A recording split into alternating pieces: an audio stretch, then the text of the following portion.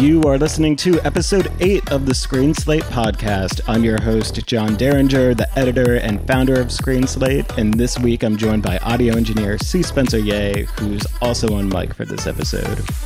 Our very, very special guest this week is sex educator, journalist, artist, and entrepreneur Zoë Ligon, aka the Dildo Duchess, who you may know from her popular Instagram account Thongria, or maybe you bought a special gift for a loved one or yourself from her business Spectrum Boutique. We've known Zoë for a long time, and she is, in the big scheme of things, probably one of the very earliest Screen Slate readers. So we were thrilled to reunite and sit down in person while she was back in Brooklyn visiting from Detroit. We talk about working at DIY spaces like Spectacle Theater and 285 Kent, leaving New York and starting her own business, and how her enduring love of fucked up movies led her to start a burgeoning community of film freaks on Discord. We also listen to voicemails from our Hot Take hotline about sex and movies and sexy movies and not so sexy movies. This episode is brought to you by the German Film Office, which I should probably clarify does not pre-review our content and probably had no idea what they were getting into when they decided to sponsor a Screen Slate podcast. Nevertheless, we strongly encourage you to visit germanfilmoffice.us, sign up for their newsletter, follow them on social media, and you can stay up to date on all the really incredible German film happenings in New York City, on the internet, and beyond. And of course, we want to shout out our Patreons, without whom not only this podcast, but Screen Slate overall truly would not be possible. So if you visit us online and you check out our listings at screenslate.com, or you get the daily email if you like reading the write-ups, all of that, the number one source of our funding for that is our Patreon. So visit patreon.com/screenslate. You can support us. You also get bonus episodes and all kinds of other cool stuff, discounts from our partners. So check it out. And without further ado, here's Zoë. Whoa, testing. New audio environment. Okay. All right. And you're a veteran podcaster. Oh, God, I don't podcast anymore. Yeah. I was listening to the pod a little bit. Yeah. I went straight to the necrophilia episode. The best ones were the ones where I was like most afraid of what I was saying, probably. Yeah. I don't know. I didn't, nothing jumped out to me as being... Necrophilia, I mean, just in thinking about the movies that also I'm the most afraid to screen, I'm also like, they tend to have that type of stuff in it. Do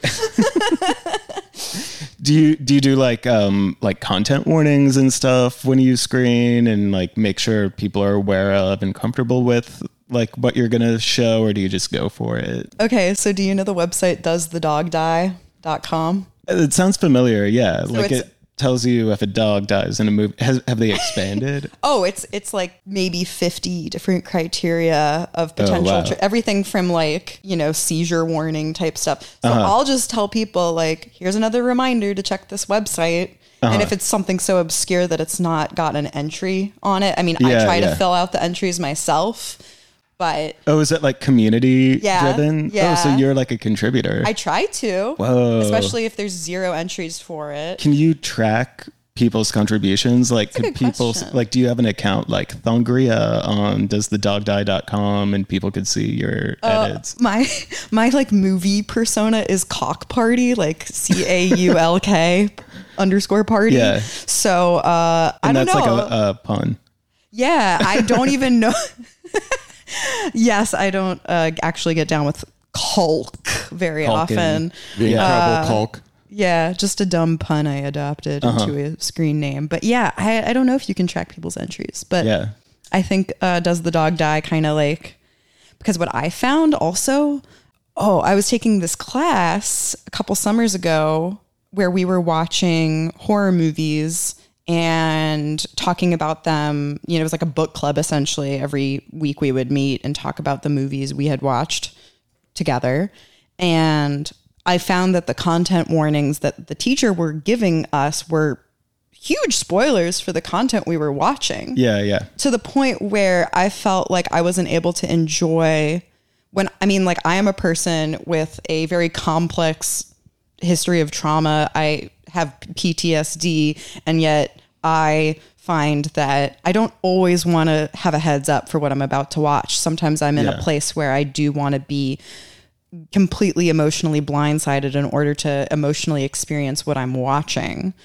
However, obviously there's certain topics we really want to avoid, and that's what I think is so great about Does the Dog Die is you get to kind of like choose your own adventure of whether you want a content warning or not. Exactly. Yeah. No, I think that's actually a pretty good way of handling it, because there are pros and cons, and sometimes it's like, is the trigger warning going to be itself triggering? Yeah. And I think like a self, as you said, choose your own adventure tool for do you want the content warning is nice. Yeah. And it's good that there are web warriors updating.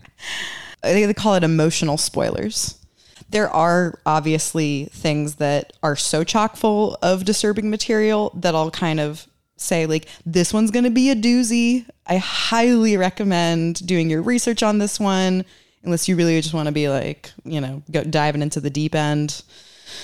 It's hard though. Well, I was going to say, we just kind of jumped into it, but so you were talking about screening movies. Could you explain to our listeners about your Discord? I started a Discord about a year and some change ago because I like what I call fucked up movies. So not just horror movies, but things that just are like soul crushing in some way. Which can be a drama, which could even be a comedy. Yeah. Like I think Boss Baby is a fucked up movie. Or like totally, Cat in the Hat. Boss Baby 2. Cats, those are all fucked up movies. Yeah. Cats is pretty fucked up. Yeah. But I realized that I had a movie taste where I couldn't easily find peers that would actually want to hear me talk about the shit I was watching. And my boyfriend is a real good sport watching whatever I want to watch with him, but he just does not have the passion I do when it comes to the fucked up stuff. So he was like, you should make a Discord so you can talk to people about your weird movie tastes. Whoa. So I did that. And obviously it first started out with just being a lot of people who already followed me. And obviously I do sex education and I sell sex toys. That has nothing, at first glance, that has nothing to do with fucked up movies. No, but it's obviously not too much of a direct connection, but I was surprised how many people really were like, hell yeah. And we had some really great discussions right off the bat. And then, the link found its way to Reddit and all these other places where there's now more strangers, which makes it even more fun, in my opinion. I like being more of an anonymous person in how I screen movies so that I'm not like a person that you know everything about who is hosting content. And, it's just nice to be able to kind of put it out into the ether and have conversations around it, because for me, it's like a philosophy class for me. And this is, Mm-hmm. Yeah. Wait. So are you saying that you have like multiple like burner accounts or something? Oh, no.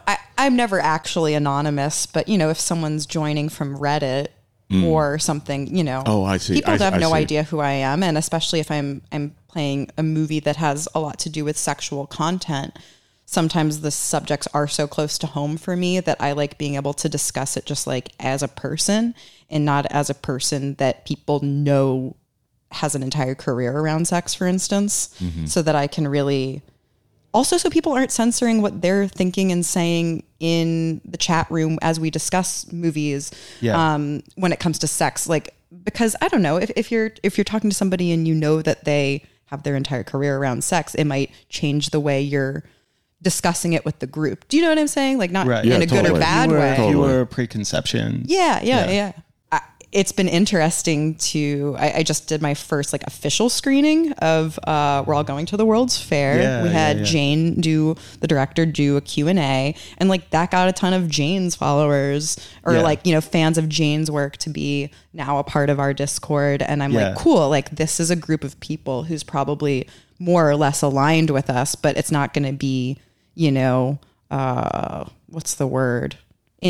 Bubble thinking, whatever. Wait, what is what's that term? You know what I'm talking about? I can't.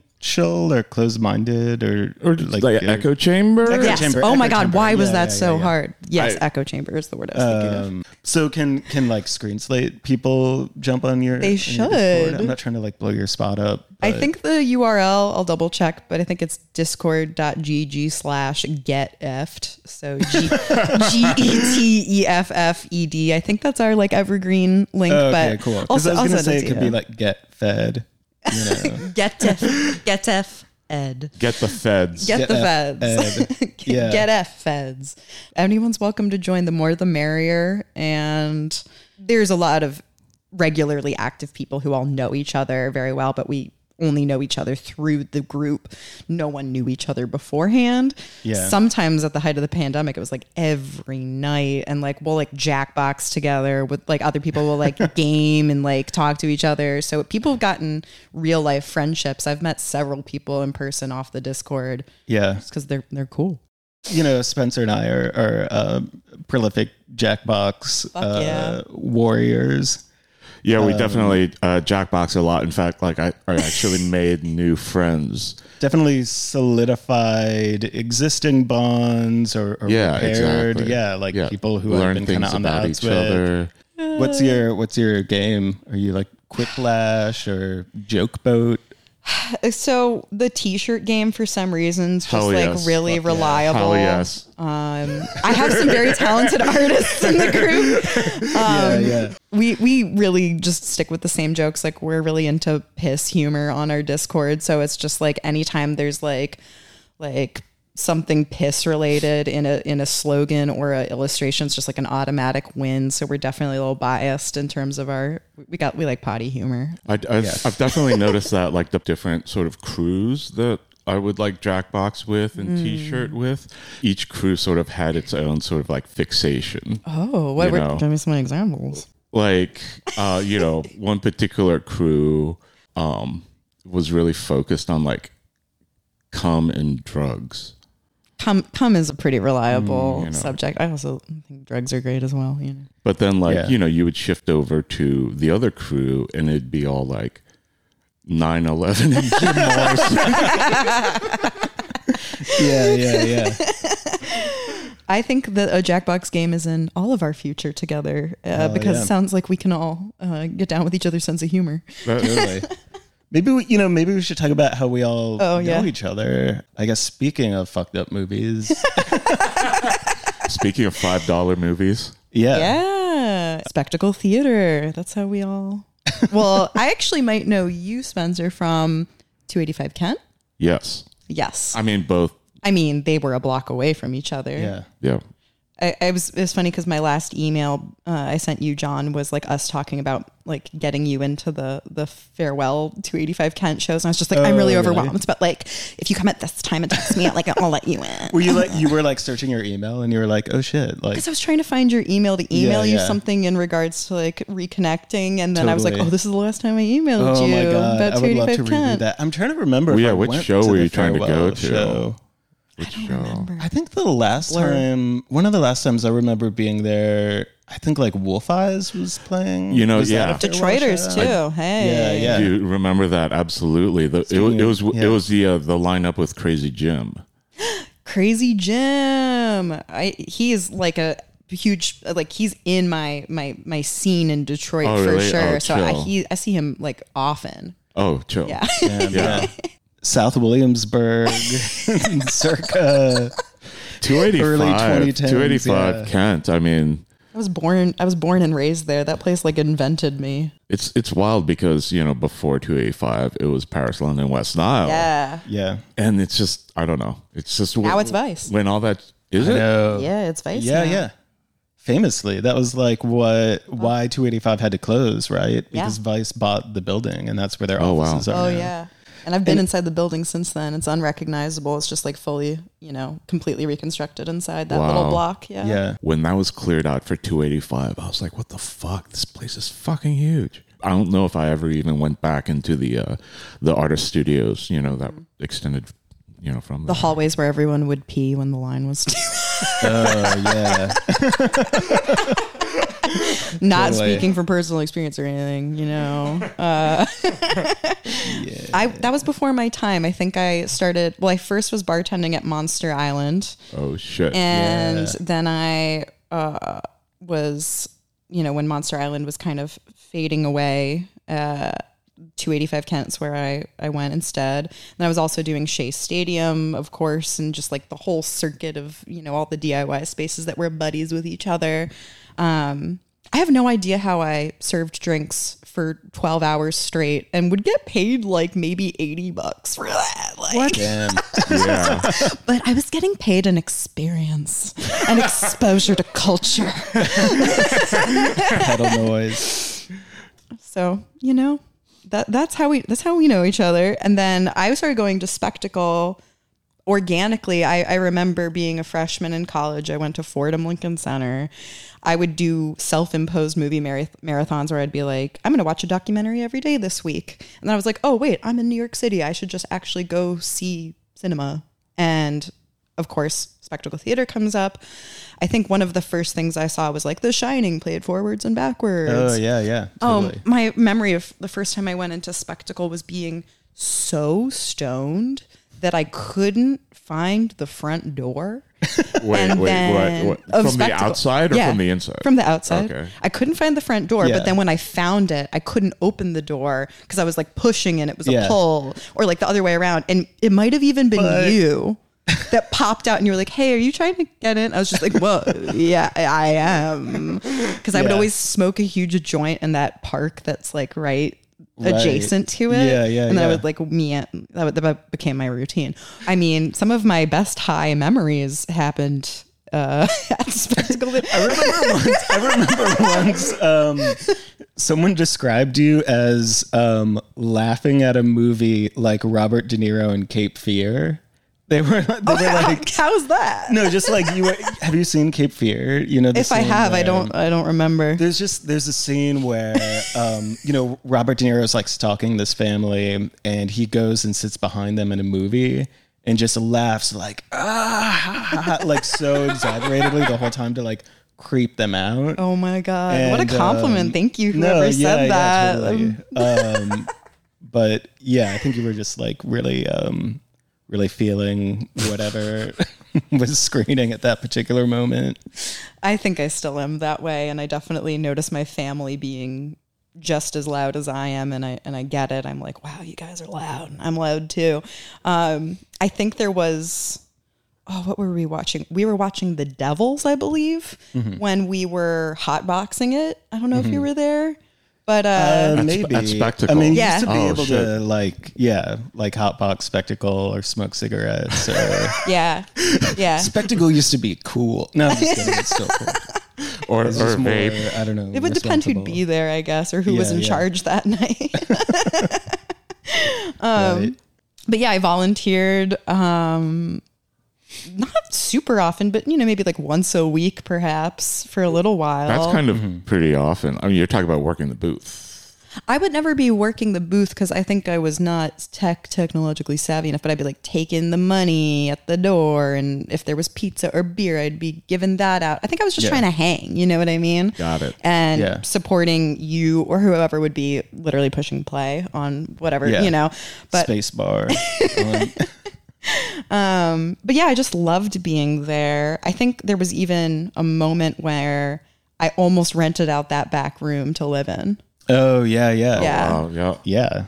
I think it stopped because the fire department busted in. I was about to mention the fire and it was department. during a screening that I was doing. It was one of the very few at that time, like matinee. It was like a 3 p.m. on a Sunday. I think like a gas main like burst next door or something like that. I don't know. So like, but it was funny because we were showing this movie, Taking Tiger Mountain, which had been, I think it's fair to say, sort of lost or like very extremely overlooked. And I had found it and reached out to the filmmaker, who actually, this is a side note, I found it just passed away very sadly. But so he came out, he was from Texas, and we screened it and we were like, this lost movie. It's like the only movie with a script by William Burroughs, and it's like Bill Paxton's first movie, and he does hardcore in it. And like built it up, and then like all these firemen just like burst into the screening, like literally within moments of it starting. And so it really added to the ambiance and the atmosphere. But what really stood out to me was when they burst in, they were like, oh, it's a movie house. And I was like, thank you for acknowledging that, fire department. I was like, I feel seen. The rest of, the New York film scene at the time doesn't want to admit it. But yeah, that was the moment where I was like, oh shit, like I don't think we can have people in the back. And then it was like, oh, let's figure out how to get up to code and blah, blah, blah. And I don't know. Yeah. When John, you came in, that's around when, it was decided to basically clear movies. Right. That you were going to show. Yeah. What I thought was really interesting about that is it became a programming, what's the word? Not like guideline, but like a creative restriction, that kind of pushes you. Yeah. What is the word? Okay, like, we can't show obviously studio films or even, at the time we thought like Janus Films was like the big, whatever. But then it's like, so that forces us to push ourselves in terms of what we're learning and thinking about and discovering and want to screen. I have complicated feelings on screening rights, and I think you bring up a great point. It kind of also does push you to find the movies where it's like some real lost shit or someone who would be delighted to know that their stuff is being played for an audience. Right. Because like I have an OnlyFans and my content is constantly being leaked. So it's like I'm on that side of it where I'm like, I know how shitty it feels to have your stuff stolen that is like paid content. I think it's also like the intended use of it. Like, is this something that you're profiting off of or not? And I think if you're not profiting, it like really does change a lot of things. Infinite variables there though. Yeah. And I think too, I mean, I think there is also an ethics of like you were saying, people would be happy to know that you were showing their stuff. And I think it's really unfortunate when you have such an extreme, like, fuck the man, whatever. And obviously at this point now, people think Screen Slate's the man. The gatekeeper. I mean, I found like listings. I mean, that's one thing that you learn pretty quickly within like various DIY venues and scenes, that people who sort of preach this, fuck rights, we get to do what we want. Yeah. Like most of the time it's just absolutely self-serving.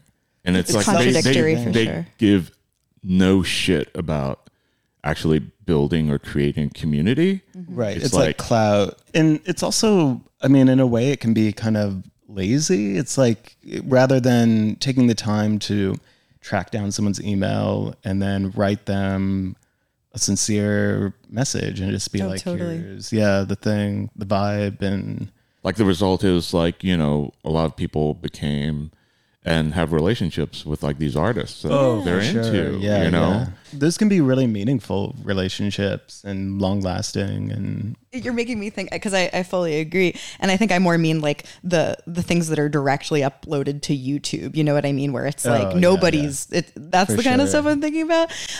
But yeah, especially with like World's Fair and getting to do a Q&A with the director, it was just like, kind of opened up this possibility where like now I'm reaching out to other directors and befriending like Baskin by Can Evernall, I think his name is. Yeah. Our friend Aaron Schimberg frequently shouted out on the pod knows him. Yeah. I'm trying to get him next. I've been he seems like a dude who would do it. Oh yeah, definitely. And I've been like incessantly, I mean, this is so ridiculous and I can't say I'm well, I'll just like back up and say I've been emailing Tom Six for a long time. Oh, no shit. Oh, because I want Onania Club so badly. I know that is a highly desired work amongst people I know. I keep being like, listen, I'm a worthy like setting. Like I care about like the censorship aspect. I care about like female sexuality, even when it's fucked up being expressed in movies. And like, I have no idea what's actually in the movie. Yeah. But, and obviously Human Centipede is just like a joke in and of itself. Yeah. When it comes to like the effed up movie genre, it's the one that you just point to and everyone's like, yeah, I heard of that one. I don't want to see that. Mm-hmm. But I think there is something really special when it comes to like, I mean, free speech is such a tricky realm because it's the same thing that allows me to express myself sexually and whatever, that also gives people protesting outside of a Planned Parenthood their right to do that, unfortunately. So it's very, I love thinking about free speech when it comes to cinema, because even if I don't agree with it or what's being depicted, I think that's just something that I take for granted, being an American and not realizing how even in Canada, you know, right across the border from me, where I live in Detroit, it's like very different what you can and can't do. Experience shows that all it changes is how much is under the counter, because that shit is still going to be around. Like, even if publicly, you know, things are incredibly quote unquote conservative, it's like there's still going to be the human centipede. You know, there's still going to be Human Centipede. There's going to be the DVD like under the counter, you know. And Human Centipede is really like not all that wild compared to a lot of other things out there. Human Centipede 2? Human Centipede 2 is definitely has a spot in my top 5 most fucked up movies. Really? That I've actually never seen any of them. Oh, you haven't seen any? The second one is like took multiple sessions for me to get through, whereas the first one's kind of feels a little bit more like a romp. Found it a little hard to swallow. It's making me think about the movies that are and aren't good to show in a digital platform with a chat, because if it's like a really good movie and it's really cinematic, we don't have shit to say to each other because we're just watching it. It's like almost like the shitty movies that we have the most fun talking about, because like even when we were watching World's Fair, we were like, people were like, I have to go back and rewatch this. I'm like missing so much good stuff because the chat's distracting me. Right. Totally. So finding the like, oh God, what's a good example? We like this movie, which I've mentioned to you, John, Rest Stop, which... which I still haven't seen, but... It's really bad. Is it like Wrong Turn and Dead End? So Rest Stop is one of like 5 movies that the Warner Brothers subsidiary Raw Feed made in 2006. It's called Raw Feed. Rest Stop is by far the most watchable of them all. I've seen them all now, and only 2 of them are really watchable, but it all takes place at a rest stop, surprise. And everything from the acting to the dialogue, just the logic of the entire movie is so bad that it's, you know, it's like become a cult classic within our own Discord of like, oh, time to watch Rest Stop again. I've seen it like 4 times in the last year. And it's so bad and it's so unwatchable in many ways, although it still has like something to carry you through a little bit. But that's the type of a movie that really thrives on our Discord, because we can, you know, just anticipate the joke quotes of the entire movie, and it's just a very communal. Beautiful. It's like watching The Room or something for us. I feel like Spectacle, we had our own internal cult classics, and I think sometimes there was a thing where like people maybe didn't realize that certain movies were only cult classics within Spectacle. Like what? There's this one, Black Past. Do you remember that? I mean, Olaf Innbach has fans outside of Spectacle, but like, I remember a lot of us went crazy for that. It's like, I forget where he's from, like Belgium? No, it's German, I thought. Oh, and it was just sort of Olaf. like a one man sort of new wave of German gore movie. Cool. It would be like if a dude who was like seriously brain damaged and had seen Evil Dead 2 a million times and had like a VHS camcorder, just wanted to see some dicks chopped up. But like very like Sam Raimi kind of energy, but with like no money, and tons Great and tons formula. of gore. I hope I got that right. German, maybe.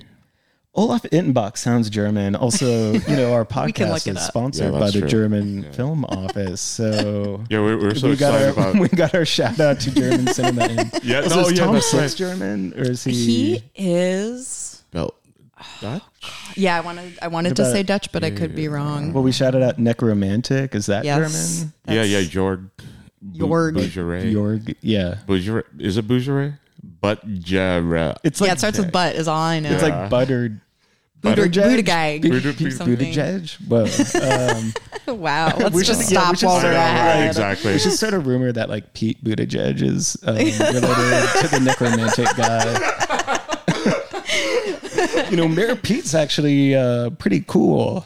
Well, I mean, speaking of Necromantic, I think the reason I initially watched it, and I watched it by myself for the first time, and it just wasn't the same as watching it with like other people where I could be like, oh, okay, all right.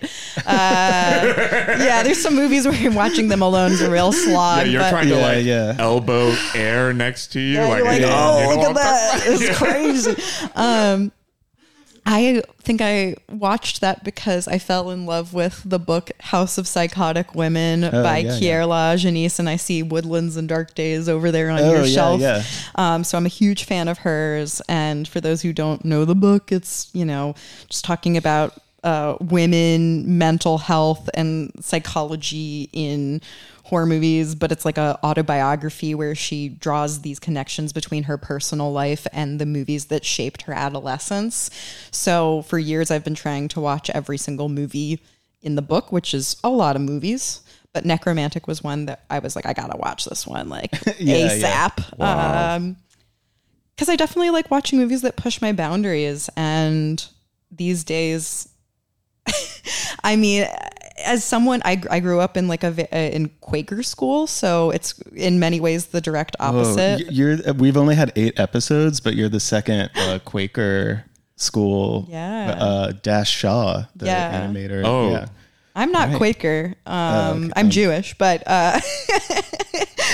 Quaker school. No, it definitely shapes your childhood in the sense of like very nonviolent, all that stuff. Like I feel like activism was like very infused into school and like anti-war stuff or whatever. So the fact that I am now so obsessed with like the most heinous film I can get my hands on that's also like illegal, obviously, I always have to say that in the early days of the Discord, I was like, I don't need anybody mistaking this for like people actually trying to watch like snuff films. Exactly. And for me, it was like the internet where I stumbled upon so many things where I'll never forget the first time stumbling upon a video that like ruined my day, and knowing the difference for me personally, watching something that I know is movie magic, it's fucking fiction, versus watching something where it just like profoundly makes me feel like there's nothing fun about this. And I think that there's a really fine line where there are so many movies that are like mainstream released were very unethically created. I mean, you could argue on like the tamer side, maybe like The Shining with Shelley Duvall, but then like a movie that I really regret ever watching, for instance, was like Sweet Movie. And that's one that's like Criterion re-released that. So I was not expecting. And like that's got arguably child abuse depicted in it. I mean, not whatever, but I really felt fucked up after watching that one in like not a good way, in like I definitely crossed my own personal line, but also like being interested in this genre, that's an inherent risk. I know I'm signing up for seeing some stuff that's going to fuck me up. But for me, it's so different than watching a movie where I know it's like, this is a fucking movie. But obviously I do care about like not watching literal abuse happen on screen. But when you're interested in the genre, obviously you're watching some stuff where people don't know, was this real or not? But I don't know. I think that was just a really interesting one where everyone was like, oh, you're going to love Sweet Movie. I was like, who the fuck recommended this to me? Like, I'm going to need you to take it. Like, I'm going to ask you to take a seat, sir. Like, Damn. I don't know. I mean, like, I also, for anyone not knowing me, I like had childhood abuse in a point where when I'm watching these movies, it's very like, cathartic, like healing. Like I'm trying to kind of objectively think about these really fucked up real world things through fiction.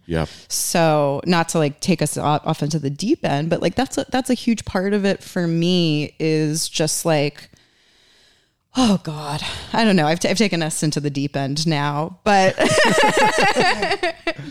it's been so interesting how stuff that very directly relates to upsetting things that have happened in my life are, for instance, things that I think are very important to have media talking about, but other people are like, no, this shouldn't exist. And I'm like, well, as somebody who is impacted by these issues, I'm happy this exists for me to reflect on as a person who suffered from this particular thing.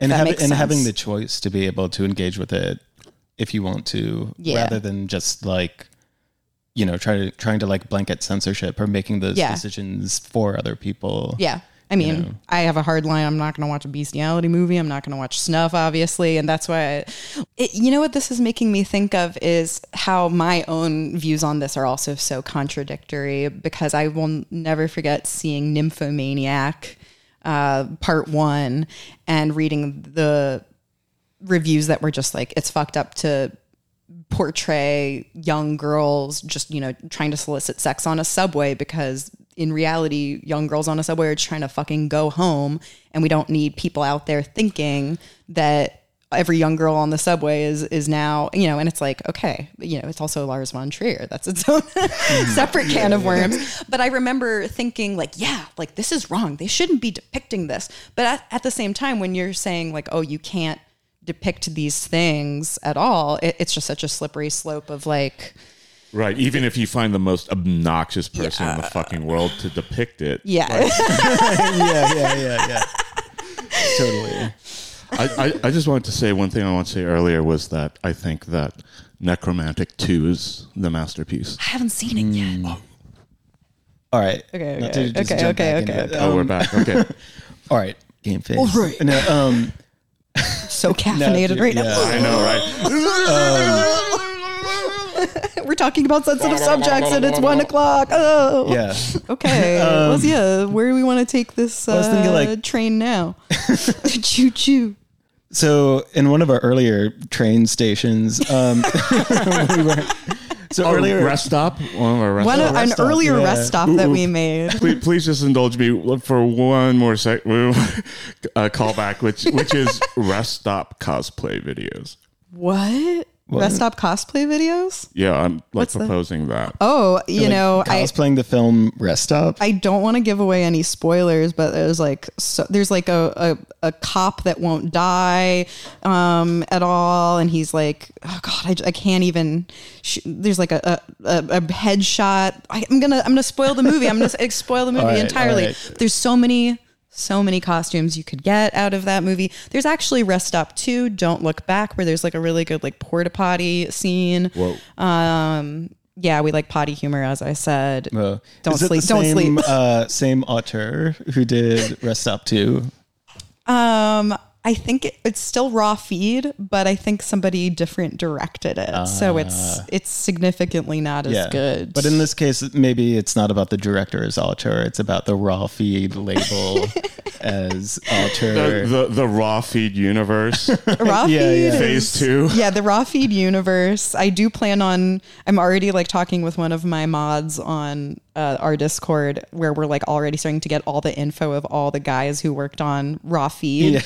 And we're like already starting to track them down because we want to interview them. Oh wow. Yeah. They're like out in the cabin in the woods, being like, how'd you find me? Well, what's wild is like one of them, I mean, I'm just talking about all my favorite movies now, but one of them also directed the original Cube movie.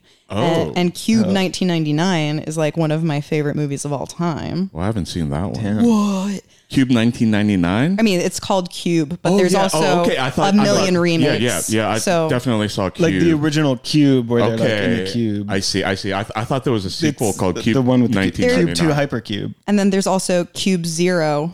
I forget the subtitle on that one, but that's like a prequel to Cube, and it's terrible and unwatchable. Yeah, shout out to the Cubiverse. The Cubiverse yeah. It's one of my favorite movies. It's Cuban beer time. It holds the test of time. Yeah, CBT, Cuban beer time. All right, so this is kind of a left turn, but so something earlier we were talking about like DIY culture in Brooklyn at a certain moment. Maybe we could talk about leaving New York and like founding Spectrum and kind of how that journey, heading to Detroit. Fuck yeah. Not to spoil your I love talking about this. There's, obviously a longer version and a shorter version. And basically I was just really feeling overwhelmed by living in a big city, wanted to move to what I would then have called a secondary city, where it's like still a city, but it's not, Chicago, LA, whatever. I had some mutual friends in Detroit. I rented a art studio for 2 months to make the collage art I was making at the time. Maybe you'll remember that. I have a Zoë original. Really? You got to show me later. Yeah. I don't even know where all my art ended up, because I don't have it anymore. Well, it was at Spectacle for a long time. And then someone told me like, oh yeah, Zoë brought that and said it was for you. And I was like, no one told me. Okay, sweet. That. I know which one it is then. Yeah. It's a good one. And then when I was in Detroit, my dad randomly passed away, and I was 23, so I was very much still dependent on him, both emotionally and, honestly, financially. And I was working my ass off, but really, I was working at 285 Kent and not, I was working at another sex toy store, but I was, getting paid hourly. I was really not independent at all. And I feel like the passing of my dad really just completely changed who I am as a person in many ways. So it is very much like before and after. I feel like I was a completely different person. But it was a very sudden, unexpected thing. I got some money when he died, which is such a weird thing to talk about, but I like to be honest about, especially in sexuality businesses, how fucking hard it is to get funding, and how, if I hadn't had this very unfortunate event happen, I would have not ever been a fucking CEO of my own business. Because just even, So anyway, or I would have, had my own business, but had somebody else to answer to. Somebody else I had to like do things a certain way for. So my goal was really to just kind of like make that help me survive the rest of my life with that, and create my own job for the rest of my life. So I got a house in Detroit, started this business, and it was, really just me shipping stuff out of a apartment for a long time. And then I slowly started hiring people. Now I sell sex toys it's what I do. I mean, wow, the caffeine's just surging through my veins. but I think an important rest stop in that story is that I was writing for Refinery 29 at the time, actually. And when I was working at a brick and mortar sex toy store in New York, I was having such intense interactions with the general public and sex that I started having all these things I wanted to write about. So I just started writing literal Tumblr posts about why people don't want to use lube or whatever. And next thing I know, I'm writing for Refinery 29, Daily Mail's picking it up. I'm exploiting my own life story and my own trauma, telling my own personal story to make it some teachable moment. And it got me the audience that then allowed me to even have a store.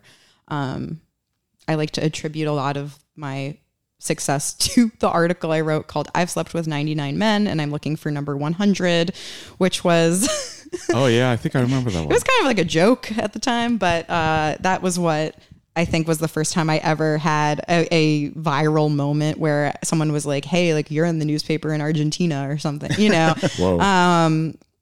And it was really, I think that's how I figured out this formula of like, I can say funny and shocking things to hopefully teach people something. Like at the end of the day, I was trying to be like, hey, it doesn't matter how many people you fucked. Like, it really doesn't matter. Right.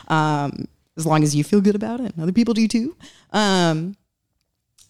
So I think I just tried to develop that into a career, and I would say I kind of have, and I certainly, have a business that is, especially in this economy, it's chugging right along, and I have people. It's my child. I love it so much, but I do plenty of other things. Like I said, OnlyFans. I do like a lot of consulting for other businesses.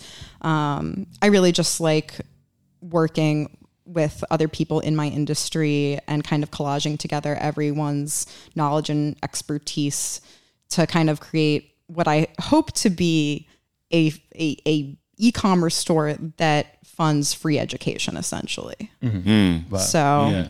like that's sort of the whatchamadoozle. Yeah. The spoonful of sugar. Well, I mean, yeah.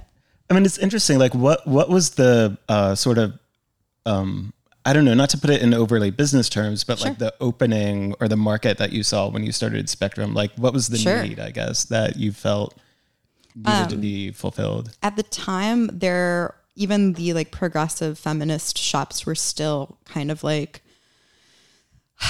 there was a lot of things I liked, but I was like, if I ran this, there's so many things I would change, because I worked at a shop that was like very progressive, and yet the website would still have toys for men, toys for women, all that type of stuff. And there was already an awareness around body safe material and carrying products that are like body safe. And that's a lot more of like a standard these days, although there's certainly still toxic sex toys that exist out in the world. But I think I was just like, let me do my own take on this. And there's also really, I felt nobody who was using like Instagram and social media as a really strong medium for reaching people. And at the time I could literally post a photo of a vibrator next to my face and people would be like, what the fuck? Now that's like, you're probably wondering how I ended up here. No, but at the time that was shocking Flashback content. To 285 Kent. Yeah.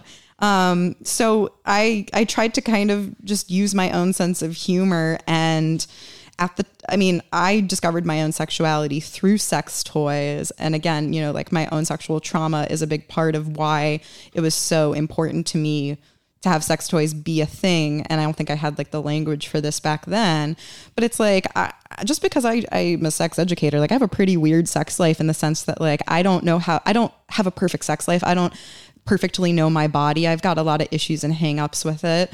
And so when I talk about sex toys, and we sell lubes and condoms and things that are, arguably more, health related than pleasure related, although they're all health related to me. But I don't know. I think it's like my way of being like, I remember being so uncomfortable with all these things not so long ago. So maybe someone like me can make people feel more comfortable with these things rather than some person just being like, you need to buy this vibrator.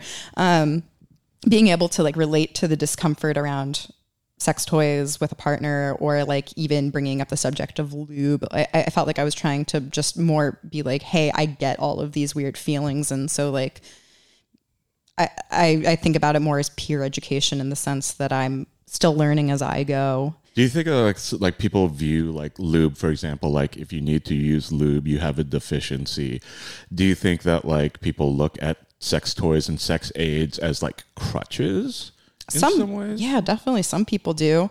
I mean, I'll even remember there was a shop I used to go to all the time just down the street from here. And when I started selling sex toys, the person who I was talking to was just like, yeah, me and my wife, we just like it natural. And I was like, okay, I wasn't asking. You're being real weird now. But I was like, I'm just talking about my new job here, buddy. Yeah, that doesn't feel very sex positive. But still to this day, I mean, I think that they are tools like anything else. We drink a beverage through a straw. We eat food with a fork. We can also eat food with our hands if we want to, or by some other means, or a chopsticks, whatever. It's like the vehicle to do the thing that you can also do a different way.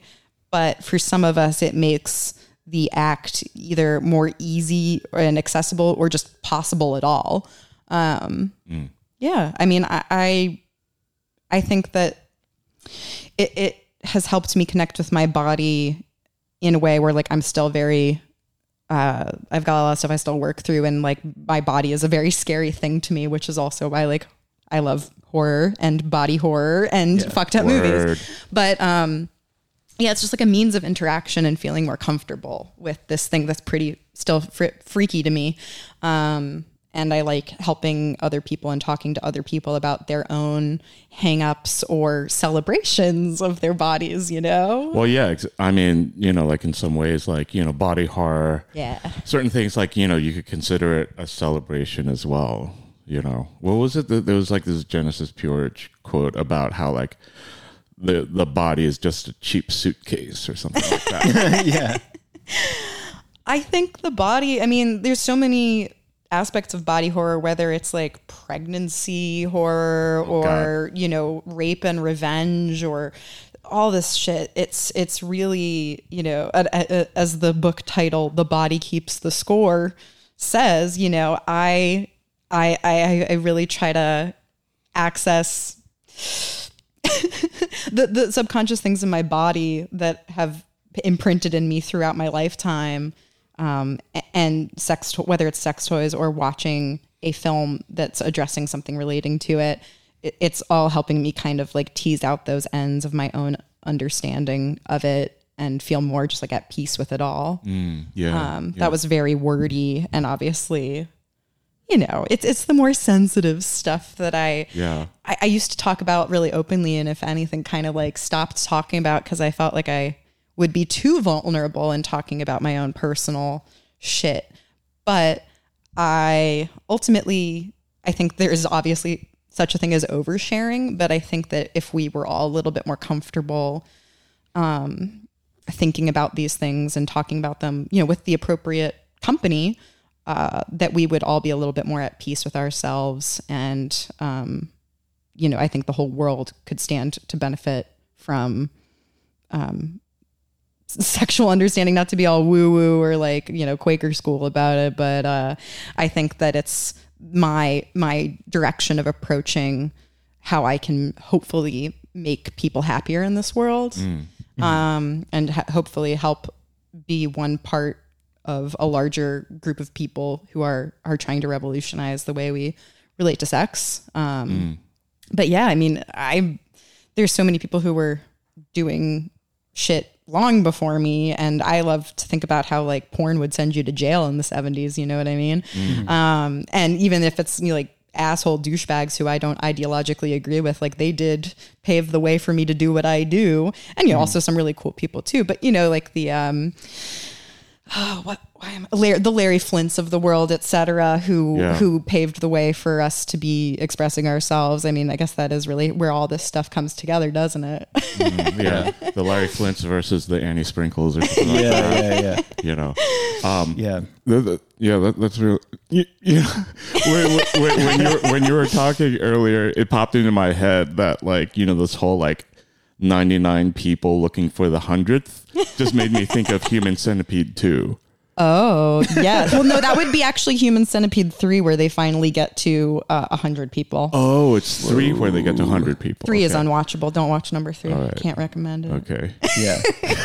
I would like to suggest, Tom Six, if you're listening, that we do everyone in the world connected, and then like all aliens from other planets are sewn to like human anuses. Right. And just like the whole, that's how we like achieve world peace, and like unity is just like everyone mouth to anus sewn together. That's, I think, really peed across America, peed across the world. Like one of every single species, like a Noah's Ark. Yeah, a Noah's Ark. From like small to large.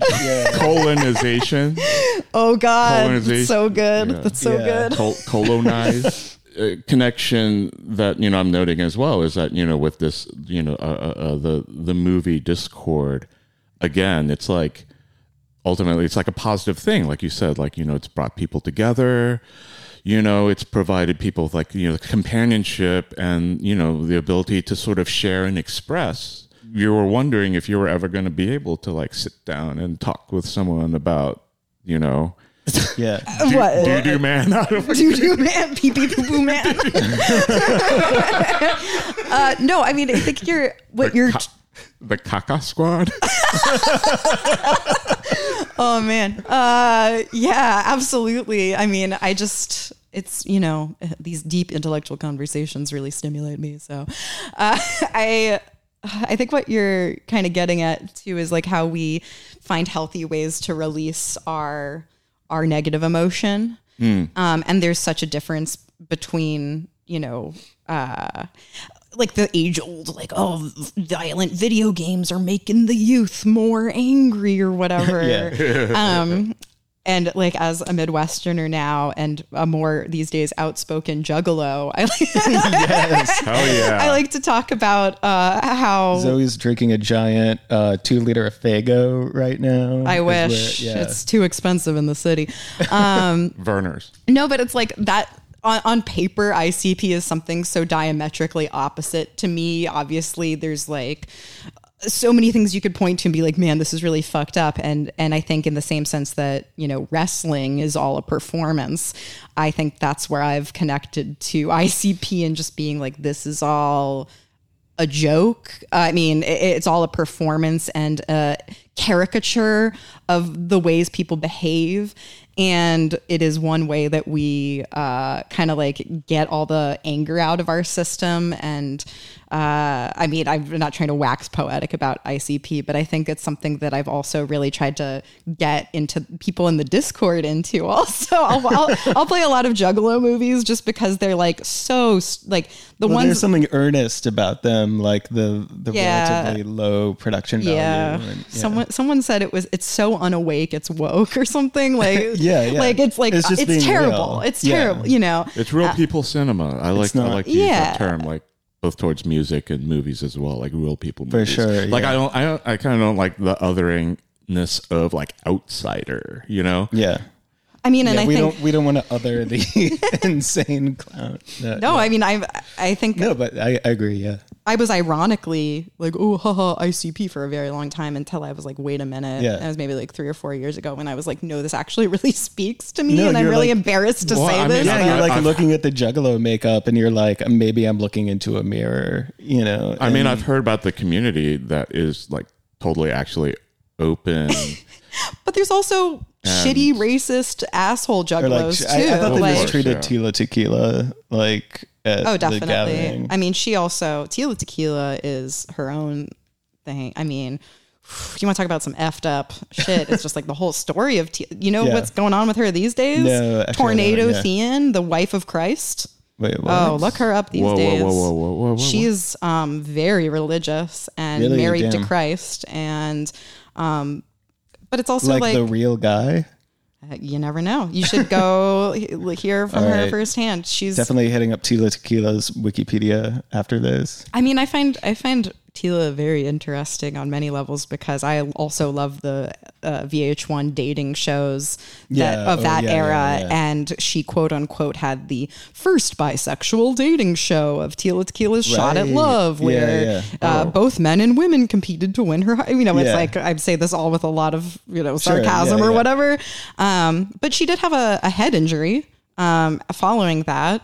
And then has also done and said a lot of fucked up controversial things. Yeah. And I don't know her. I don't know what's going on. And I think like I'll let her work speak for itself when you go do your research. But I think she's when we especially talk about how social media impacts a person. I mean, she was like MySpace famous and I don't know. But I guess, well, I mean, also, but to kind of connect like social media and also return somewhat to the insane clown posse. No, she did perform at the gathering.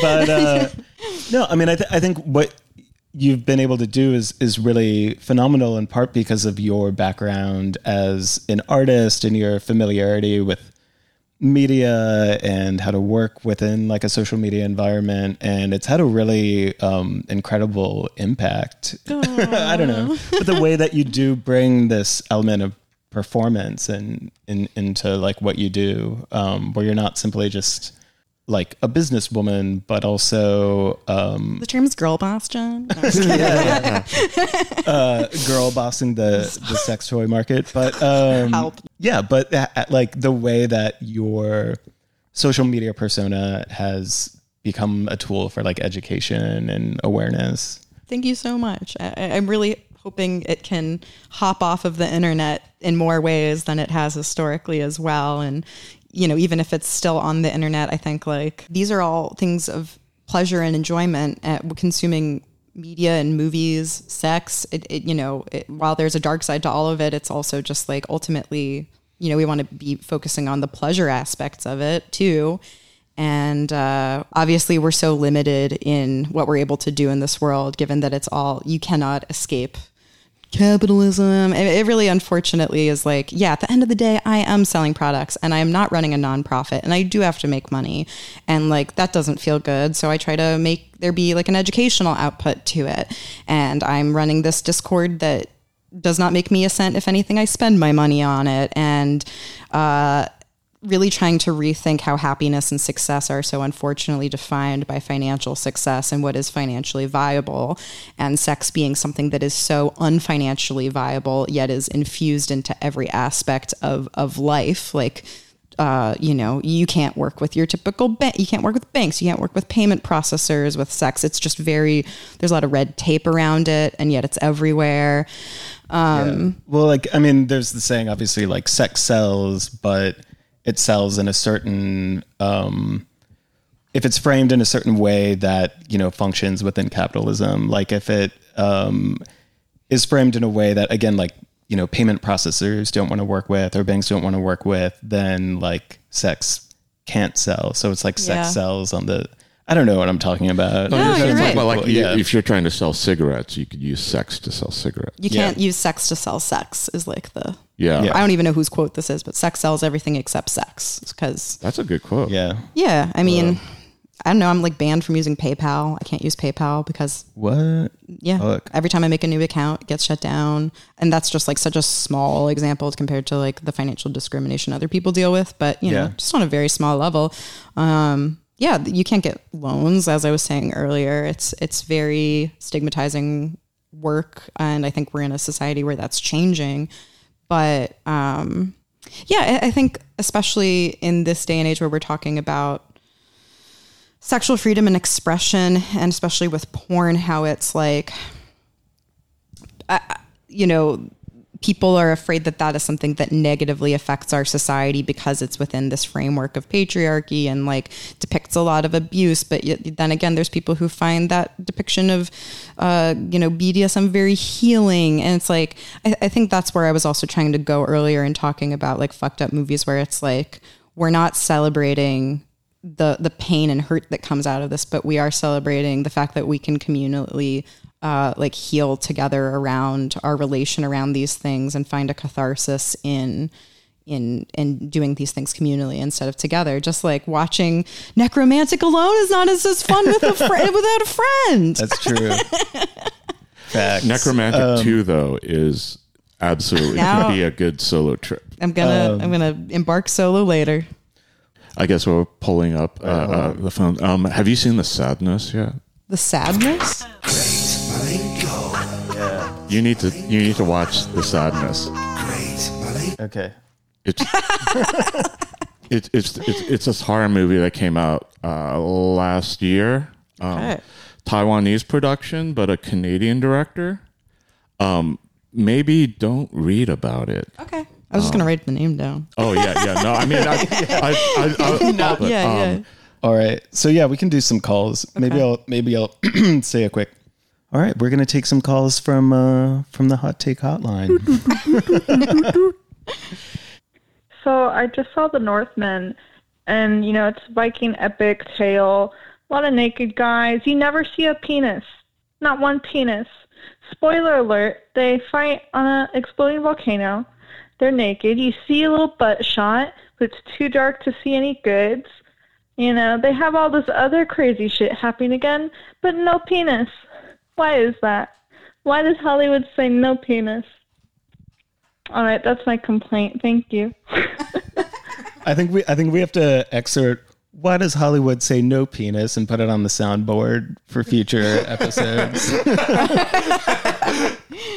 Oh man, I mean, I'm pro there being more penis in film. I think it's when it comes to obscenity in film, the things that are classified as obscene are so relative and not consistent. And, boobs and bush are considered non-obscene things to the world of cinema. And then dick is so gross and explicit to a lot of people that they... it's just like relativity of what people consider obscene or not. Like I'm like, show me all the dick. It's the same thing. It's all the same. There was an interview the filmmaker Robert Eggers did that went, I think a sort of quote from it went a little viral.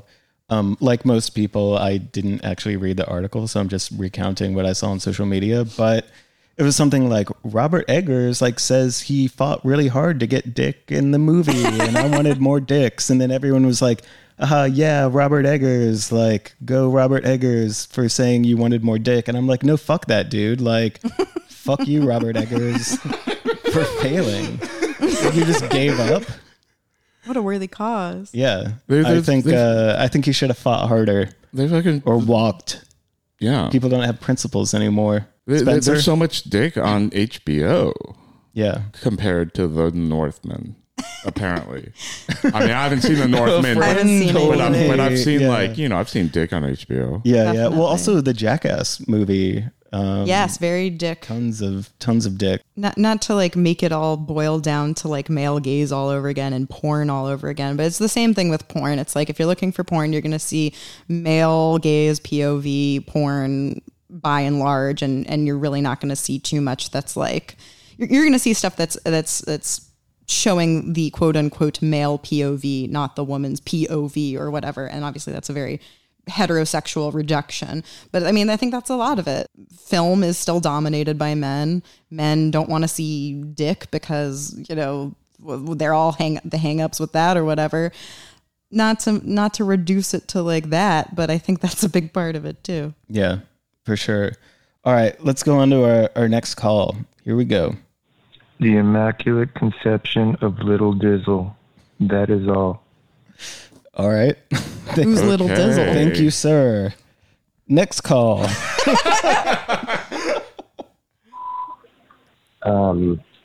So this isn't really a question or even really a story, just an observation.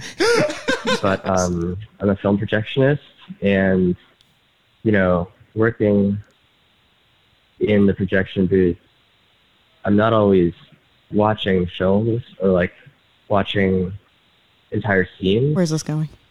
Because of the nature of the work.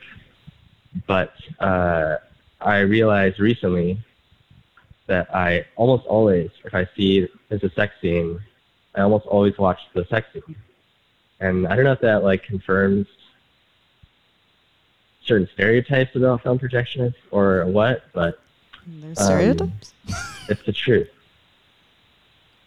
I'm compelled to watch. Yeah, I guess the stereotype is that maybe film projectionists are like voyeurs and perverts or something, I thought that they were just keeping it real.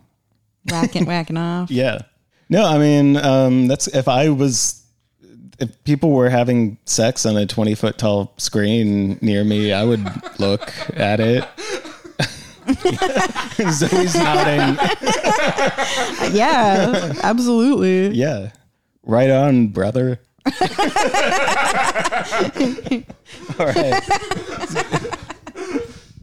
Let's go to our next call. Hi. I'm a 25-year-old non-binary person, and I grew up in like a very sexually repressive household.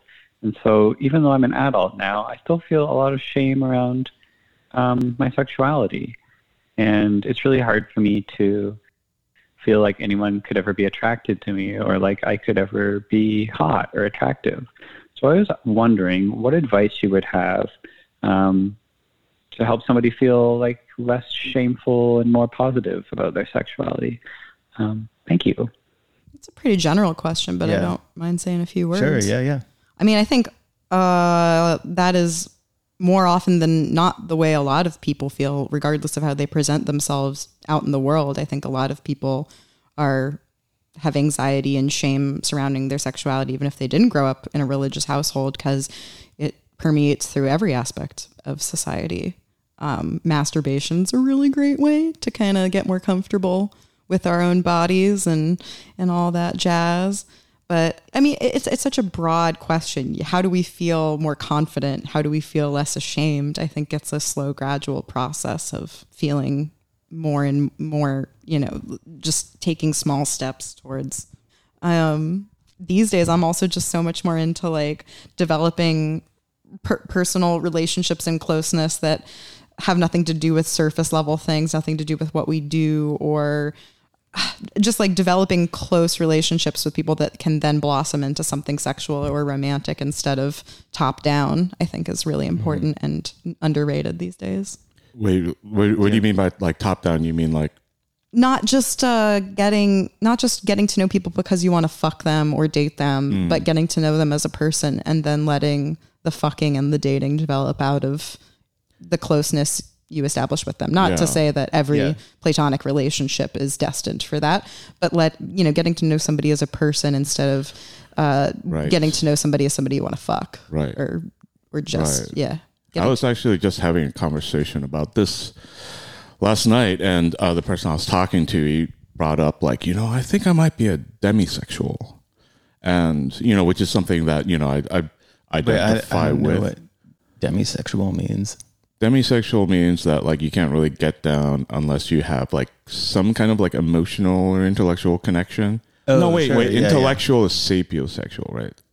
Or honestly, it's all whatever. They all kind of blend together, and people define them on a personal level so differently. But what's so interesting is that we live in a society. It all comes back to that. Thanks for helping us sell T-shirts. Yeah, I think that we're not taught to see relationships as things that can. I think we compartmentalize sexual relationships, romantic relationships, and platonic relationships. And if we didn't compartmentalize those things in our culture so much that, maybe the term demisexual would not even exist, because we would all just be like, yeah, I need to feel connected in some way to this person. And maybe that's how we define hookup culture versus dating culture or whatever. It's so relative to where we are and what community we're in. Because I would say I feel the same way. Except, when I was younger, I would just be like fucking strangers off the internet. But, those weren't relationships of any kind at the end of the day. That was like a release. I don't know. Should we move on to the next? Let's keep moving. All right. The next one, we have 2 calls from this number, so maybe they got cut off and restart. Howdy. This is Danny from Philadelphia. Hey, buddy. I'm going to give you the best recommendation for a movie. Now, there's fair warning to this. There's some triggering stuff on here. Yes, bring it on. This movie deals with a lot of crazy shit. But if you can get past the first 20 minutes of this movie and finish it, you're going to say, that's the greatest movie I've ever seen. What movie would that be? Bad Boy Bubby. Yeah. 1993. That's 2 hours long. Right on, dude. Now, the funny thing is that it did not get released in the United States until April of 2005. Now, the main reason behind this is that within the first 10 minutes of this movie, we're going to be dealing with a lot of crazy shit. Incest, murder, a little bit of animals. When you see how this movie progresses, you're going to say, this is the best movie I've ever seen in my life. So I'm going to read a description. Wait, we missed I'm going to... We laughed over one of the problematic things. Hold on, let me try to... Incest. I know, I want murder. Shit. Incest, murder, a little bit of animal abuse. Yeah. Let's go to part 2 of the call. God. There's only one movie I recommend to people. Bad Boy Bubby. Released in 1993. Didn't come to America until 2005. Look it up. Read the description. But just be warned, within the first 20 minutes, there's a lot of triggering stuff. Yes. Well, if you can sit through the 2 hours of this movie, you're going to say, that's the best movie I've ever seen in my life. 100%. This is Danny from Philadelphia. I mean, it's no Human Centipede, but it's a great movie. Yeah. Definitely the first 20 minutes, just a dude sitting in a chair. Well, really? Making out with his mom's chest. Yeah, I was going to say it's well timed for Mother's Day, which was yesterday. So very like good mummy content, mum themed, effed up movie. Yeah. I would also recommend watching it. And I could be wrong about this, but I do believe the animal abuse was not, I think there was something in the way that it was filmed where it was like not as bad as it. I think there was something more ethically done in filming that. I could be completely wrong though. Animatronics. Spencer, anything to add about B3? Oh my God. I just want to keep going. Incest, Murder. Yeah. Really? That's another thing we have to put on the sound bank. That's like when the DJ is playing Gimme Shelter and they go rape and then they hold the record. Murder. I haven't ever been present for that. Just a shot away. Yeah. All right. Let's take a call from New Jersey. Oh, God, this could also be... Wait. Hello. I have a hot take about a movie. My hot take is that the hottest sex scene to me wasn't even a sex scene. It's the scene between David and Michael from The Lost Boys. It influenced my entire life when I saw it when I was 11 years old. It's extremely hot when he's going to kill him and then he stabs him on some antlers. That's it. That's my hot take. Okay, bye now. Whoa. I don't think I've seen that. So wait. Lost Boys? I've seen Lost Boys. So what she's saying, I don't recall there being... Is she saying stabbing him on the antlers is the sex scene? Like that's the form of... Penetration was achieved by the antlers. Yeah. And it's like this release of the heterosexual tension between them or something, or... The heterosexual tension? Or homosexual. The demisexual? Yeah, the vampiro-sexual. The antler sexual? Yeah. You know what I'm going to take away and glean from this voicemail is how, like, also when I think about back to the media I consumed when I was younger, the things that were hot to me were also not explicitly sexual. And it was things like someone rescuing somebody, and it's kind of like it plays into this more like heady aspect of like the, you know, I hate to keep you like BDSM or whatever, but it's like, yeah, it's like this like the tension between two characters or whatever. And I used to fantasize about being like rescued from train tracks type shit, you know. All right, caller from Arizona. Whew. Hi, my take is that sex toys are so expensive. Whoa, and you buy it, and then if it like doesn't work for you, you have like an extra $100 that you wasted that you can't give to anyone, you can't return. So I guess you can use it as a dog toy. I don't know. It's kind of fucked up. There should be a better system, right? For like cleaning and redistributing them. I don't know. That's it. Okay, I got thoughts on that. Yes, I would say that relative to especially like 5 or 10 years ago even, there are like really solid sex toys you can buy for under $30, under $20 that are body safe. And, you know, to some extent you do get what you pay for, but like let's say you don't know if you're even gonna like, you know, an air pressure stimulation toy, you can get a more inexpensive one, gauge how much you like the sensation of it, then go back and invest in a pricier, more like one that's more specific to your needs once you've sussed out whether you like the sensation in the first place. And I would also say there are sex toys that are more versatile than others. And if you get something that can be used in a multitude of ways instead of just in one very specific way, you then also have the chance that, you know, if you don't like using it this way, you can use it another way. For example, like an insertable toy, if you don't like using it internally, it can be an external vibrator.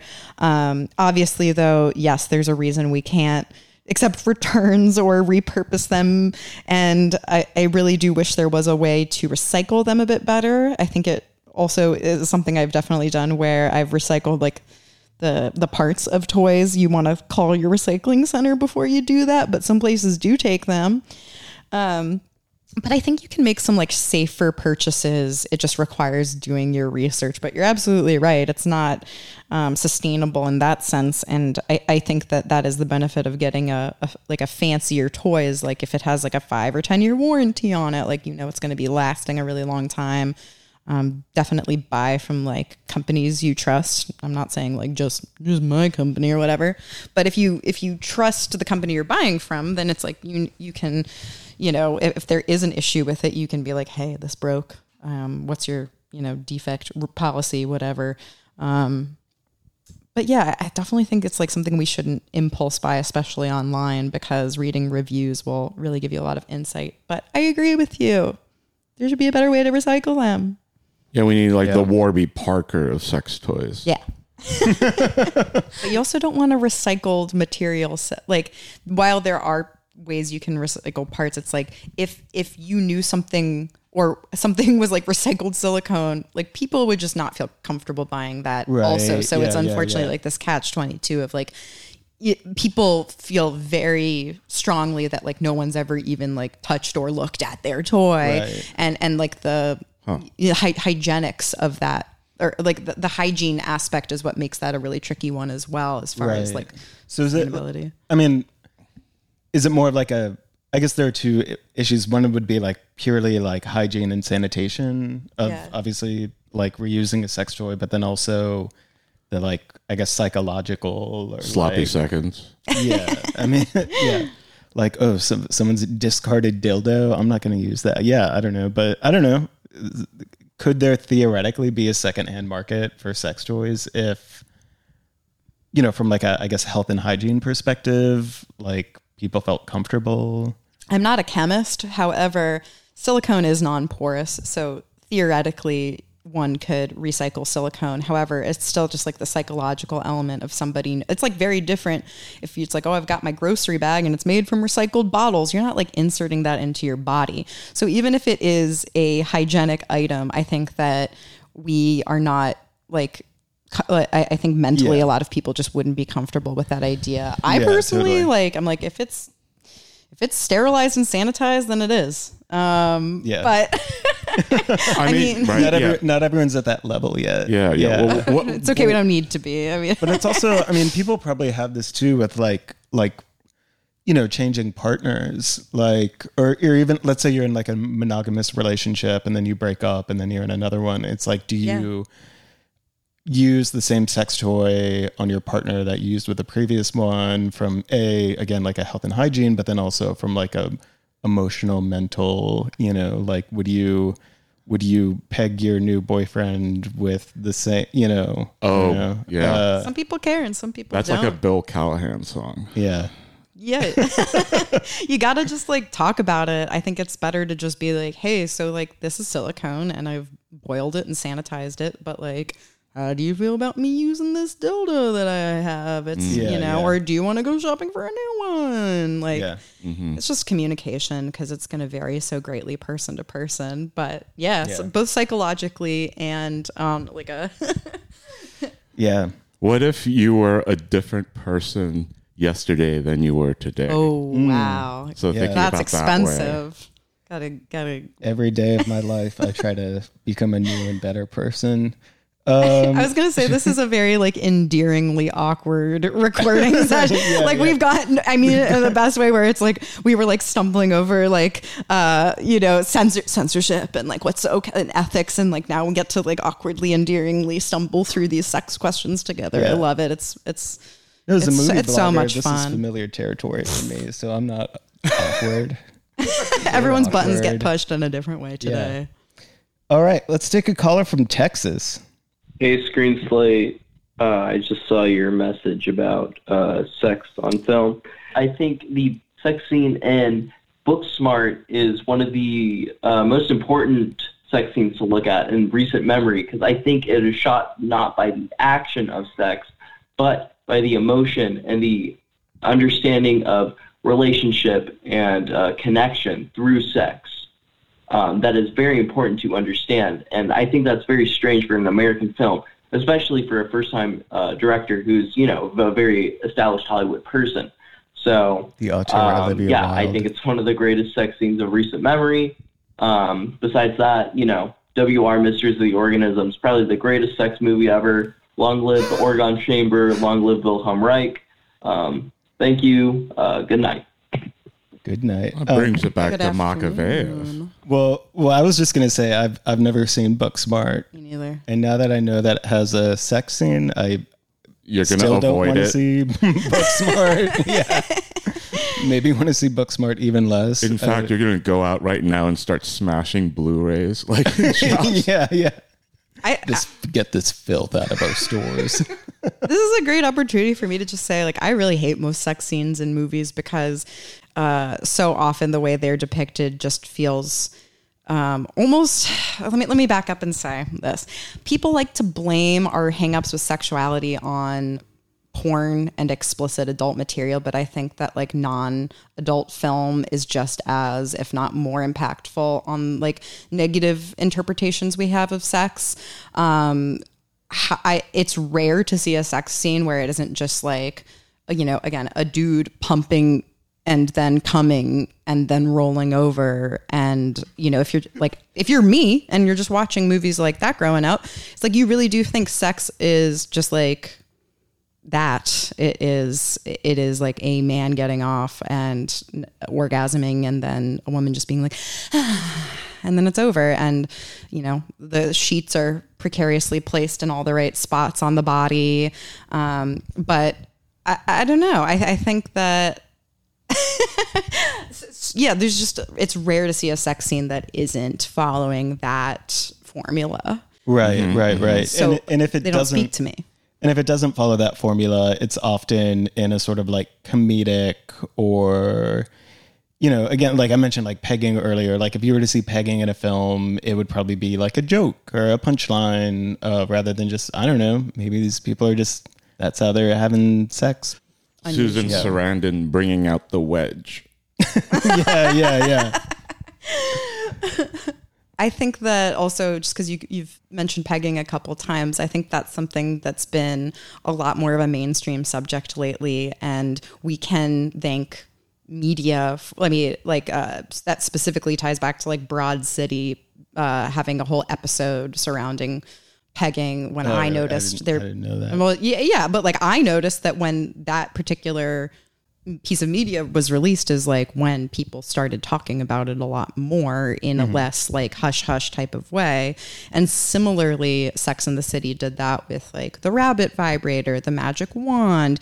And, I'm not saying that these are like necessarily positive or negative portrayals of these things, but when topics seep into mainstream culture is like when we start seeing them get talked about a lot more. 50 Shades of Grey did that too, and like I fucking hate that movie, but it did. And the book series, that's more of a depiction of abuse than BDSM, but that's a different story.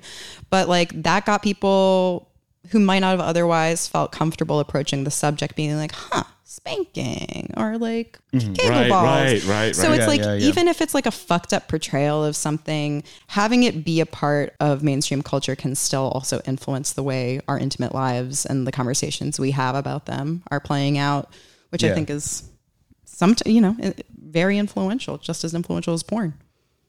Yeah. Yeah, like the sort of the educational in a way. Well, it's not quite educational, but more just somewhere between that and just sort of like loosening things up a little bit. Just like maybe start with a pinky and then pretty soon it's your whole hand. But just broaching the subject matter. Yeah. I mean, I guess fisting is another thing that's like typically used in like punchline fashion. That let's just see some more fisting and.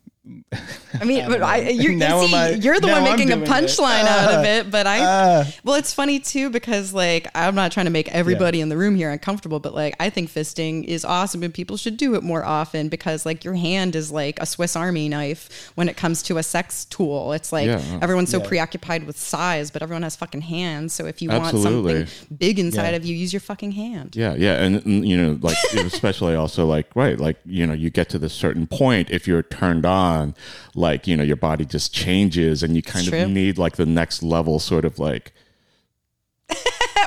punching through to the other side. Not quite punching, but like this is why we need a video podcast. So you watch me twisting my fist, sort of. So you got to do it more like this. It's more of, I mean, as also Nymphomaniac did mention, is like the silent duck is the actual fist you want to use here. I'm not even doing a good job. You want to make it more tapered. I do this. Yeah, the silent duck. Yeah. All right, Washington State. Hey guys. Hey. I wanted to let you know what I think the sexiest movie sex scene is, and it's Timothée Chalamet and Armie Hammer. So that's all I have to say. If you know, you know. Oh man, I don't want to touch that one with a 10-foot pole. Yeah, I don't want to be a hater, but All right, this is our possibly final one. Okay. I don't know. Oregon. Kind of sounds like Oregon. I don't know. Okay, this is for Sangria. Hey. For Zoe. Hi. This is a question that my roommate and I have been asking each other a lot, and can't wait. I would love to hear your answer, because we're wondering what movie, like what PG or R movie, if you could make it into porn, like really good porn, directed, produced, shot in the same quality, same actors, like it was just that movie and became porn at a certain point, what movie would you do? First thing that comes to mind is like anything with Muppets. Dark Crystal. No. Oh, God. I don't know if I have an answer for that one. Yeah. I mean, my brain just goes to like all types of ridiculous places. Because it reminds me of the question, like if you could remake any movie with just Muppets, what movie would it be? You know what I mean? Where like everyone's a Muppet, maybe except for like one character. So for me, the question kind of reads like that. Oh, fuck. What movie would you remake with Mups? Oh, wait. Was this like a thread or something on Twitter? No, it was, or maybe the Muppet one like was. It was, okay. I love how the question was addressed to you specifically. So Spencer should and I answer can't it too, answer. I think. Yeah, right. If I could remake it I wish into I was a porn, Thongria. You don't practice Thongria. I'd say Rest Stop. I'm sorry. Rest Stop. Oh, yeah. Hell yeah. Tusk the movie by Kevin Smith. Oh my god. Oh. There's Yoga your hosers. Oh God, don't get me started on the Yeah. Canadian the entire trilogy. Universe. Red State, Tusk, Yoga Hosers. 3 movies that are a trilogy that have no business being a trilogy with each other. Right. Yeah. I don't know if I have a serious answer for that one, to be quite honest. So I'm going to go with Tusk. Okay. So sorry, caller. I don't have something more enlightening for you. Was that Muppets or was that porno? Porno. I would love Tusk porno? to be I mean, a Tusk porn, is already kind of a Muppet movie. Yeah. Oh. You know what? Maybe like Existenz. That'd be a good porn. Yeah. Because it already is pretty. I mean, all Cronenberg is pretty horny. That's pronounced Cronenberg. Cronenberg? Yeah, Existenz would be a great porn. Yeah. I think the complete films of Michael Powell and Emmerich Pressburger would be excellent pornographic motion pictures.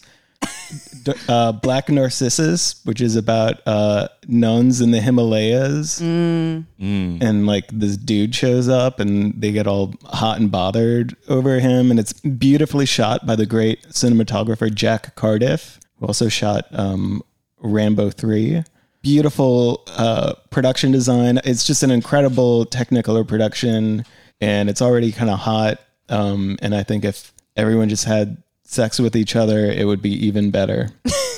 And same for the Red Shoes, A Matter of Life and Death, Peeping Tom, which is Michael Powell solo, The Life and Death of Colonel Blimp. Okay. Oh boy. I think that the question's funny because I think there's so much stuff that is both porn and movie, and again, it's relative. Also, I mean, like every Paul Verhoeven movie, like RoboCop, or I mean, like obviously did like Showgirls and Benedetta, but like RoboCop should be. Why is everyone looking at me? Because you're talking. Oh, wait. I was just thinking, what if Don't Look Up was a porn? Oh God. I mean, it's like kind of set up that way. Like there's so many, totally you can mark so many moments ensemble. where like people just like get down or up. Mm-hmm.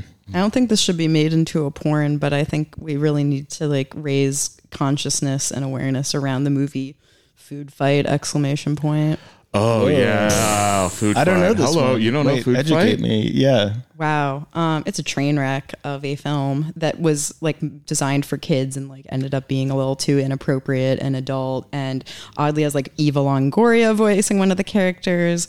I don't even know how to describe it's like animated. It's yes. And it has the, what do you call it when like brands sort of like heavy brand product place. It's one big ad. It's a terrible movie. Definitely an effed up film for sure. It's computer animated too. Yeah, it is. It's like bad computer animation for its time. Whoa. All right. I'm going to check out Food Fight, Rest Stop. Ooh, I just remembered a bit lesser, but we're talking about like Zoom movies or whatever. Safer at Home, which was made during the shutdown. Is that the one we watched? Yeah, we watched that. Spencer and I have our own little movie club. We have our own little movie club. John we screened some shit. Yeah. Well, but also remember the burner Twitch. Oh yeah, we have two movie clubs. Yeah, which I ended up like doing a series of movies. One of which included one that you brought to me. You brought me Madness. Oh yeah, the Stephen Mnuchin's wife movie. What's her name? Louise Linton. Yeah, Louise Linton. Wife of the former U.S. Treasury Secretary. Probably. Yeah. I think, we've covered a lot of ground from the 285 Kent to 9/11 t-shirts. Man. COVID. Wow. I think we just recorded like 6 episodes. I'm so sorry. No. For all the good gems I've given you. Yeah, totally. Oh, yeah. All killer, no filler. I just also gotta say you played La Residencia, right? That was your pick, right? Yeah. I think people should watch that. I think that's really good. Yeah, and like if you like Suspiria, you should watch that. And that's a movie you got me into. Also Liquid Sky, right? I didn't program Liquid Sky. Okay, I just saw it on your shelf. I ripped the DVD when we showed it. Well, anyway. And then you, Spencer, did a offshore television. That's right. Night. And I don't know if you've ever talked about that before, but I'd say that's like a good obscure nugget that was implanted in my brain by you. And I just want to like say that these two dudes influenced my taste in weird shit. So like I everything I have to blame my taste on both of you a little bit. That's really great. Thank you. Yeah, thank you. That's a great honor. Yeah. I mean, it's just all part of like the cycle. Thank you. That's really sweet. Yeah, it's true. And likewise, when I'm thinking about like Thongria and Spectrum Boutique, and I just think Zoe's so good at this, and thanks. I don't respect the hustle and very inspiring. I'm also mad into this movie Discord thing. I was not aware of it. Yeah, maybe we you can should pop program an a alert. night. Yeah. You should program Really? a night. Oh, I got a movie. We like double headers or even really? triple headers. Cool. Really? Yeah, we like marathon screening. I've streamed for 12 hours straight, and I'll do it again. Yeah. I'll fucking do it. I'll do it again. Hell yeah! All right. Well, thanks so much for being here and being on. And yeah, this has been a ton of fun. What a treat! Thank you guys. I know it's been so rad. I'm like. Yeah, I'm like exhausted, but also I have like so much Let's keep going. to think about. I know we could really just talk for the entire afternoon. Exactly, so exactly. Let ourselves Instead off. of watching the sadness, right? Yeah. All right. Word.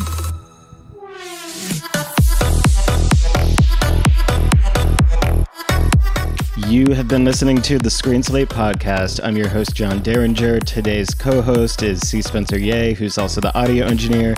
And our very special guest is Zoë Ligon, a.k.a. Thongria, a.k.a. the Dildo Duchess, who you can visit at spectrumboutique.com or follow her Instagram account or join her Discord. So please stay in touch with all of us. You can follow Screen Slate at Screen Slate on Instagram and Twitter. Visit our website, screenslate.com. This episode was sponsored by the German Film Office, so visit them at germanfilmoffice.us. And you can stay in touch on all the German film happenings in New York City and beyond. And please visit us at patreon.com/screenslate. Become a member, and you can support the podcast, our write-ups, our New York City film listings, our programs, everything we do. All right. Thanks, everybody.